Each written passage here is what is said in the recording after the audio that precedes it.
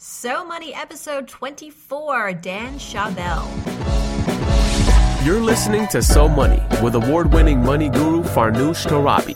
Each day, get a 30-minute dose of financial inspiration from the world's top business minds, authors, influencers, and from Farnoosh herself. Looking for ways to save on gas or double your double coupons? Sorry, you're in the wrong place. Seeking profound ways to live a richer, happier life. Welcome to So Money. Welcome back to So Money. I'm your host, Farnoosh Torabi, and I've got a very dynamic, very interesting guest today. His name is Dan Schawbel.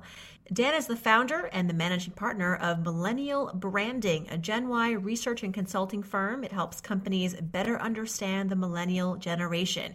He's also the founder of workplacetrends.com. It's a research and advisory membership portal servicing HR professionals. It just opened its doors a short while ago. He consults major brands and frequently speaks at some of the world's most prestigious companies. You've heard of them: Google, IBM, Time Warner, to name a few. Dan is the New York Times and Wall Street Journal bestselling author of Promote Yourself and Me 2.0, which combined have been translated into 15 languages. A lot of people want to know what Dan has to say, and the books have been used as textbooks at many notable schools, including Stanford and Boston University. He's also a columnist at both Time and Forbes and has been featured in over 1,000 media outlets. Dan was named to the Inc. magazine 30 Under 30 list in 2010, the Forbes magazine 30 Under 30 list in 2012, and Business Week cites him as someone entrepreneurs should follow. And I follow him, and I wanted to introduce him to all of you. Lots of valuable insights Dan has to share, not only about business and marketing and branding, particularly with Gen Y, but also how to be smart with your money. Dan has a very relatable story about how he got to be who he is and his money journey. 3 takeaways from this interview. 1, how Dan got his numerous internships in college, 7 to be precise. And if you're a parent on the episode or a college student on the episode, you'll want to take some notes and bring them home. What successful people do to make things work. Very simple. It's got simple advice. And finally, a mindset that helps Dan continue to innovate and launch new businesses and manage his money well. Here is Dan Schawbel. Dan Schawbel, thank you so much for joining me on So Money. A pleasure to have you. Hey, it's always good to speak with you. You're a friend, and you have been for years now building this amazing business, helping so many people, particularly millennials, a lot of listeners on this podcast, build their brand, build their businesses, boost their careers. What made you choose this as your area of expertise and focus? Well, I mean, it's obviously a very long story. I've been working since I was 13. I had my first internship in high school. I started building websites as hobbies in middle school and high school. So I was getting that online background and, work experience earlier in my life. And then in college, I had 7 more internships. And how I got these internships was really what I've been talking about for a while is basically creating a set of personal branding materials that would help sell me. So back then it was a CD portfolio of my work, a lot of the design work and websites that I had done for myself and other people. It was a business card, a website. It was, a references document, a cover letter, and a resume back then. And that was, people who were interviewing me were really impressed. And they're like, wow, we haven't seen this done before. You're obviously taking this seriously. And especially the CD portfolio, they're like, wow, like this is a keeper. And so that's how I started getting all those internships. But to me, it was always a struggle. So to get into college, I didn't get in early decision like I applied. So I got straight A's my last semester. I did an interview on campus. I wrote them a letter. That was the first kind of mentality that I built was, okay, well, not everything's going to come easy. I have to work really, really hard for it and do whatever I can to stand out. And so that's the first example. The second example was Reebok. It took me a year and a half to get that internship. I had to really, really fight for it. And I didn't get it the first time. And so I said, okay, well, I got to get all these other internships really to make it so they can't say no. And that's kind of a thread through my whole career. So for my last book, as you know, 3.5 years, fired 2 agents, hired 4 consultants, and 3 proposals later, did the entire campaign and everything on my own, and rejected so many times, of course. Funding the study I did in September, 149 companies said no, 1 said yes. That's all it takes. So it's the idea of it's a numbers game. Throughout my whole life, I mean, I've dated a ton of girls in New York, but this one I'm seeing right now seems to be working pretty well. So, it's kind of what I call in my book, the rule of one. Like, all that matters is one person says yes, and then you can build so much from that. And so that above and beyond any mentor or anything is what has inspired me and pushed me to go from, just a college student to, owning my own business, writing 2 books before 30, and now launching another business, joining 2 boards, doing a million different things because I started out early. I started saving money early, which gave me the flexibility, and I really never gave up and realized that not everyone is going to be accepting of me, and so I have to spend my entire life finding the right people, you being one of them, other people in our network being others. And so it's just been the journey of finding the right people and the right people opening the right doors in order for me to pull off what I'm looking to pull off in life. And you bring such amazing value and content to people. I mean, I write about a lot of what you produce and survey and study. What's on tap for the new year for you? I can only imagine your to-do list is probably 18 pages long. Really exciting. I'm launching another company. It'll be my second company since 2010 when I started Millennial Branding, focused on workplace trends, working with some major brands and helping them understand what's going on in the workplace in terms of big trends and how they can kind of create the right work environment to take advantage of those trends and to best support employees and their future growth. No doubt you're going to be really busy because I know one of the areas that you help bridge the gap is, college graduates and employers. And as we know, there is an epidemic in this country of graduates leaving school without job prospects. And that has translated into a huge debate in this country about whether college is even worth it. And of course, we could probably talk about that for endless hours. But I want to turn now to talking about you and your financial philosophies, because I like to talk to people who are successful in their respective fields, who are good at making money, who are good at talking about money. Share with us, Dan, a personal financial philosophy that has helped you and continues to help you make healthy decisions with your money. I think mine is spend money only on the things that are most valuable to you.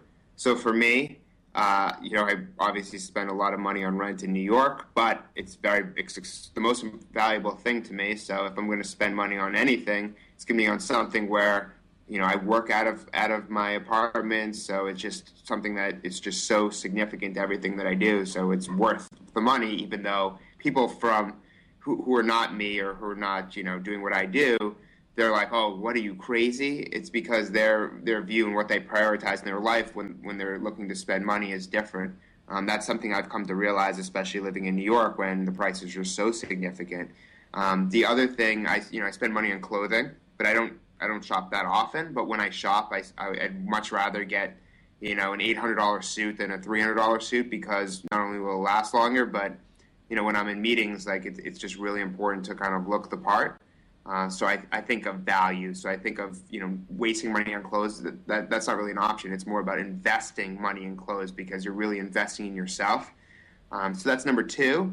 And then the third thing is, personal activities, mainly, going to restaurants in the city. Those are my 3 big ones. And then the 4th one that I'm starting to kind of invest more in is traveling. So I'm going to Hong Kong in a few weeks. This year might be, Australia and Europe. So I think I'm reaching a point in my life where that's becoming more important to me, not just traveling for business, but doing things where I get to kind of relax and put myself outside of this, persona. So that's important to me. So I think it's, depends where you are in your life cycle. and what you prioritize at that point. And for me, those have shifted. The apartment I live in definitely remains the same. It's been like that since I graduated school. And then, even if it costs you more, you just figure out ways to make it work by maybe working harder or changing your business model or whatnot. But, if you want to make something work, you have to put the time in. And that's easy for me because I come from a background where my dad is 72. He's still working. He'll work forever. My grandfather worked forever. My uncle will work forever. He's like 76. He ran 2 marathons. Like for me, I'm going to work forever. Like I have this retirement. My definition of retirement is not, do nothing. That seems boring. I think a lot of people in my generation would say the same. And so I just want to kind of maximize my value over the longest period of time possible. And then that will translate into more money to invest in things that are important at those time frames. Like you said, picking out what's valuable and important to you. That's the missing ingredient sometimes when we're trying to figure out how to budget and how to spend our money wisely and how to, what kind of philosophy to follow is that, especially when you're young, you feel like you want it all, you need it all, you got to have it all. Take us down memory lane. Where you talked a little bit about how your father and your uncle, and you have all these sort of influential people in your life that you are modeling your career after, in the sense that you don't ever plan to retire. Certainly you had some good financial memories growing up, perhaps. Share one with us that helped shape your mindset today about money. Yeah, I think one of the things that most entrepreneurs, make a mistake. They make a mistake in this area of money because they'll just say, I'll just quit my job and start a business. What my dad said, every time I wanted to quit my job when I was working for a Fortune 200 company was, hey, just stay put, get everything set up, get the business plan put together, get enough clients, set yourself up for success. So when you leave, you already have the income coming in. You don't have to be stressed out, and you have a higher chance of success. And that is really carried on today because I basically have 3 platforms now. There's the personal branding platform, which was kind of phase 1 in a sense.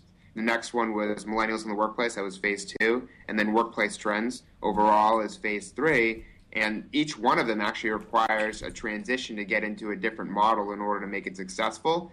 And so for me, I have to make sure that the first one's able to support me being able to transition to the second one, and the second one's able to support me transitioning to the third one. And so that just comes from my father, basically. Patience is important. Yeah, and getting your ducks in a row. Okay, all right, let's turn gears here to financial failure. It sounds like you've had a pretty smooth ride. You've been very level-headed, but talk about a failure that you're willing to share. We've all had them, big or small, and the lesson learned. Yeah, I think the biggest one for me that I can remember is when I sold LinkedIn, and LinkedIn is obviously doing significantly better than when I bought it at. What the situation was basically me, getting really emotional about the stock and being like, it's kind of going down. I don't want to really lose money or that much money. And I sold it, and of course now it's doing extremely well when I should have just relied on kind of my gut and intuition of knowing LinkedIn and the market and writing about them for so many years. So emotional investing is kind of something that has hurt me in that one instance. So that's why typically I don't think about stocks and investing in those, and I just have a team that does it because I can get very emotional about different investments, and so I have to have kind of advisors sit down and look at them and ensure that they're the right investments and that I'm making the right moves, because that's their real expertise and it's not mine. My expertise is, as you know, PR and marketing and branding, and then doing that and research and trends. And so I just stick to my guns. I double down. I become the best at what I do. And then I build the team around me that can support the other areas of my life that I'm not as good at. I took maybe one finance class in school, and it just didn't click for me.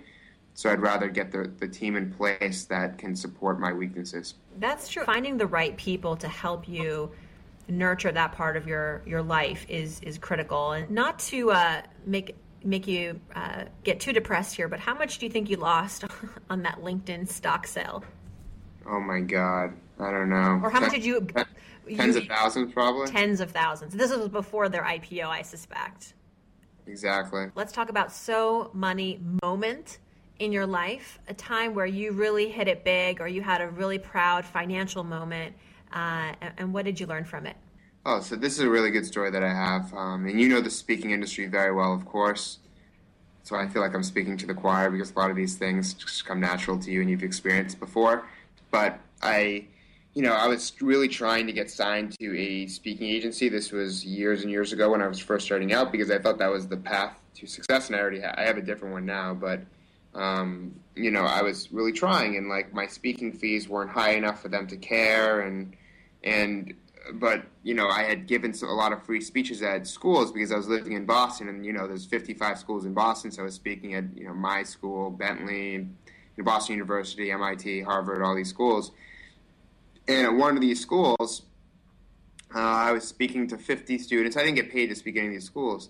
And one of the students, Amanda, which is now one of my really close friends, and someone who now I got her speaking at the women's conference, that was last year, and she saw it, and she eventually got a job at a large company, and she hired me to be a speaker for a decent amount of money back then, and then I leveraged that to get that opportunity to work with that bureau.